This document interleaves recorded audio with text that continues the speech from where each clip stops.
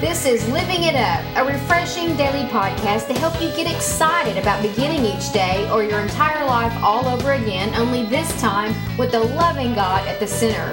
We hope you'll experience joy from listening and find yourself laughing and living it up all the way to beginning again.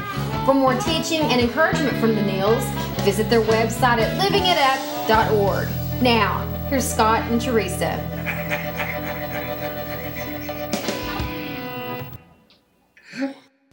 Hey everybody, it's Thursday, September the 11th, and this is Living It Up While Beginning Again.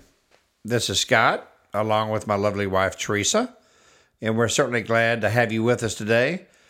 And we'd like to just pause for 1 second and just remember September 11th, 2001. 13 years ago when those two planes flew into those high-rises, the Twin Towers in New York. Was a devastating day for America and a devastating day for the world. How anger and bitterness can be just the root that hurts so many people. Yeah, and I don't know what you were doing, but I was getting ready to go somewhere that morning to a meeting, and the television was on. I walked past it, and I remember thinking, that must be the trailer to a new movie that's coming out. It was so real. Yeah. It looked like a movie. I remember what I was doing. I remember I woke up and I was off that day and I turned on the TV and they were doing a report on it, the first plane. And as I was watching the TV, I saw the second plane fly into the other tower. Yeah. I couldn't believe it was real. It was horrendous. But you know what? We pray for all the families, all the victims of that horrible, tragic day. And you know what? What it did bring America closer. Yeah. It brought us all closer together. That you never know. Like it says in Ecclesiastes, honey, life is a vapor. Mm-hmm. You just never know. That's right. So we just wanted to say thank you for all the firemen, all the policemen, everyone who helped out and volunteered during that tragic time. Our thoughts and our prayers were with you then, and our thoughts and prayers are with you always. Yes. Okay. Yeah. Well, what's our topic for today, honey? Well, does God's ways seem too restrictive, honey? They do to a lot of people, especially those that like to party and have a great time. Yeah. Well, I like to party and have a good time. But, I like to party with Jesus now. Mm-hmm. But, his ways really do give us freedom. Mm-hmm. Just listen to us just a little while, and we'll try to explain that. It's our obsessive compulsions that keep us in bondage. Yeah. Not following Him. I mean, that's what keeps us in bondage, But people think, God's ways are too restrictive. I can't have any fun. I want freedom. But if you're... It's such it is like, if you think about it, though, if you are enslaved to something, some obsession, some addiction, you're not free. Right. And so it's really twisted when you think about it, but that's how the enemy works. So when you think you have all this freedom by being able to do absolutely what you want to do with whoever you want to do it with whatever you want to do it with, you think you're free, but you're not. You're in bondage to that. And all the consequences that come from that, all the way down from something as small as a hangover to a full-blown addiction. I can't go one day without it. Now, That is not freedom. That's bondage. It is. And Jesus, his ways don't give us, we're not in bondage to anything. We're free. Yeah. We can talk about being free, by being empowered with the Holy Spirit. There is no party like that. That's for sure. He gives you when you're filled with power, the Holy Spirit, you have power to overcome those bondages, right? Those addictions, right, honey? That's exactly right. You do, and we back this by Leviticus 26:14 through 39. Now, I'm not going to read all that to you, but I do encourage you to read that. But just to summarize it, basically, here God warns His people about what will happen to those who are disobedient to God's laws. That's what the whole basis of Leviticus 26:14 through 39 is. But see, he loves You know? us. That's why Yes. he tells us, don't do this, don't do Well, that. any good dad would do that. Well, of course. And it doesn't mean that he doesn't love us. It's because he loves us. Yeah. And some of you, when you read this, like I said, I do encourage you to read it. You might think that God is harsh and unloving. You might think, that he delights in punishing those who refuse to do the things his way. And that can be anything further from the truth. Mm-hmm. He can't stand it when he has to do this. But this long list of warnings about the consequences of sin is really an extended love letter from God, honey. Mm-hmm. It is. It's a love letter, man. Who else would warn you? Exactly. How many people and how many people do you know warn you before they do something bad to you or say something horrible about you or do something that hurts you? Nobody. And how many people really step into your life and say, you really don't want to do that? We just all, if the attitude now is so much, everybody's got to live their own life. I'm going to mind my own business. They can do what they want. It's a free world. People have free choice, and they do have free choice. But again, right. God loves us enough to say, please, and he didn't even say please. He's saying, don't do this, and there's a reason for it. He knows what's good and what's bad for us. That's right. I mean, he knows that certain activities will cause suffering to us. He really does. Mm-hmm. And to those around us. Mm-hmm. So he warns us. Doesn't he, honey? He does. He warns us and he says, and he gives us a plan to follow that will lead to the healthy and joyful living. Mm-hmm. God's program, though viewed by some as restrictive, is actually the shortest path to a life of fulfillment. It is. It sure is. I mean, I am so grateful that God, has given us a plan. He gave me a plan. Mm-hmm. I mean, man, I tell you what, before I came to know the Lord, I was in serious bondage. But you thought you were having all this fun. Oh, man. Well, the reason you could do whatever you wanted. Yeah, but the reason why I had these addictions that I had and the lifestyle that I was leading was to escape from reality. Mm-hmm. That's what it was. Right. And in other words, it was to escape from the natural and try to be supernatural where I could forget it.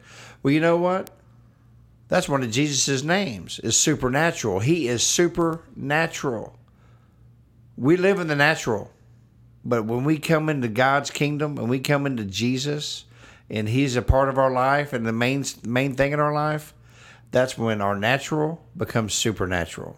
And you hear the word organic and go natural.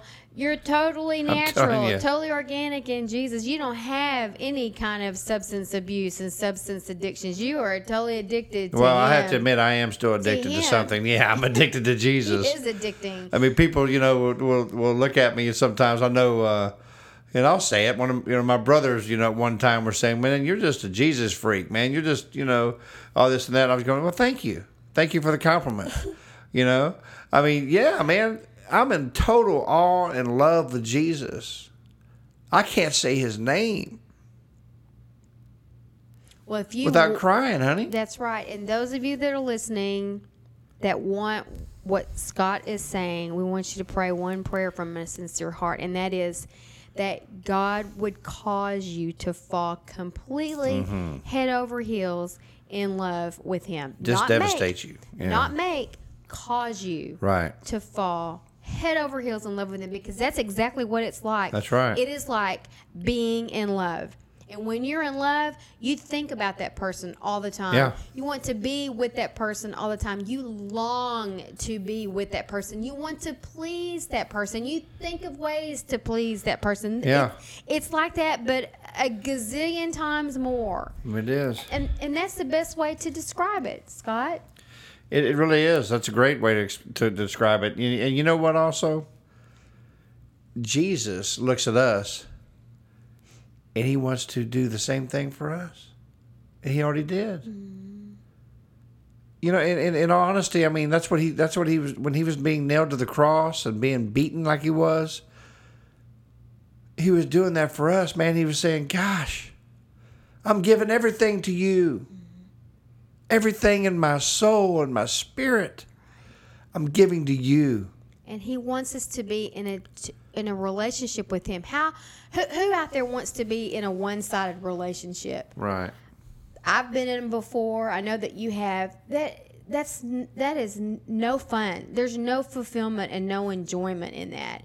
And He gives us so many opportunities. Right. And He's so long-suffering. He continues to just long for us and long for us. Right. And once you fall like that, it's so hard to explain. And again, the best way we can explain it is like being in love. It is. You know, because I've had people, and I've said this in podcasts before, I've had friends of mine who are not saved who ask me, you know, hey man, what does it feel like, you know, this Jesus, you know, to be saved? And I just look at them and I say, you know what, man, I can't tell you that until you give your life to Him. And once you give your life to Him, you'll understand exactly how I feel. Because it's not a feeling, it's a knowing. To know Jesus is to know freedom. It really is. That is freedom. Yeah, and see, when you do fall in love with Him and then He begins to move inside of you. Yeah. And you know, I have never experienced anything like this before. There are no words to describe it. I mean, He's in your heart. And what that person say that the little girl said? The girl said she Yeah. told her mom she wanted to express to Jesus how much she loved Him. And if she wrote "I love you" on a piece of paper and then swallowed it, would He know? Yeah, would he read it? Because He lives in her heart. But you know what? I mean, as simple and as beautiful as that gesture is by this little girl, how true is that, man? Because really and truly, every time you ingest and you swallow, you're just saying to Jesus, thank you. And I love you. My goodness, honey. You know, this is a great topic. I mean, my bondage of addiction kept me away from Jesus. And my bondage to doing church and doing things right, according to how Your black works. and white I thought, according to my works, kept me from really falling in love with Him. That's right. Because you know what? Once we fall in love with Jesus, we realize, man, we don't have to be perfect. He is perfect. We don't have to clean ourselves up before we come to Him. Man, when I came to Jesus, I was a dirty, filthy rag, just like it says. That's what I've heard about you, honey. Yeah, I know. But you know what? When I came to Him, like the Scripture says, He gives you. You're just like white as snow. You know, and you know in Revelations 19 it says that Jesus comes down out of the clouds, and in His robe is dipped in blood. You know, and I read that scripture the very first time after I was saved, and it hit me. That robe was dipped in His own blood. Wow, man. He loves you so much. And that scripture goes on to say that He rides down on a horse with a sword coming out of His mouth and flaming red eyes. And on his thigh is tattooed Lord of Lords and King of Kings. And I don't know who you are out there, but what He's doing is He's stepping on Satan's throat. And He's saying, this is my daughter, and this is my son, and I died for them. Now get away from them. Man, don't be in this bondage anymore.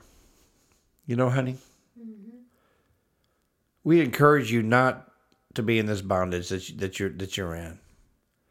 And we all have issues. We all have shortfalls. We all have, things that we have to work on.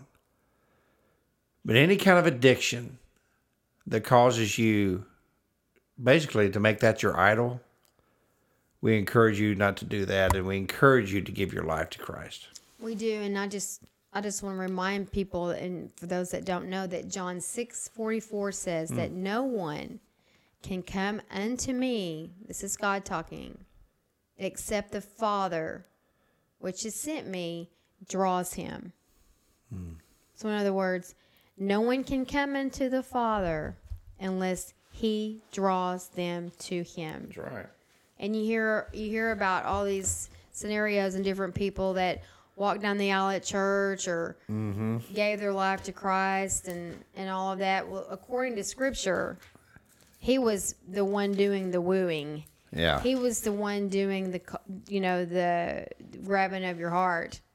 Okay? That's right. That's a scripture that you can pray. You can ask him.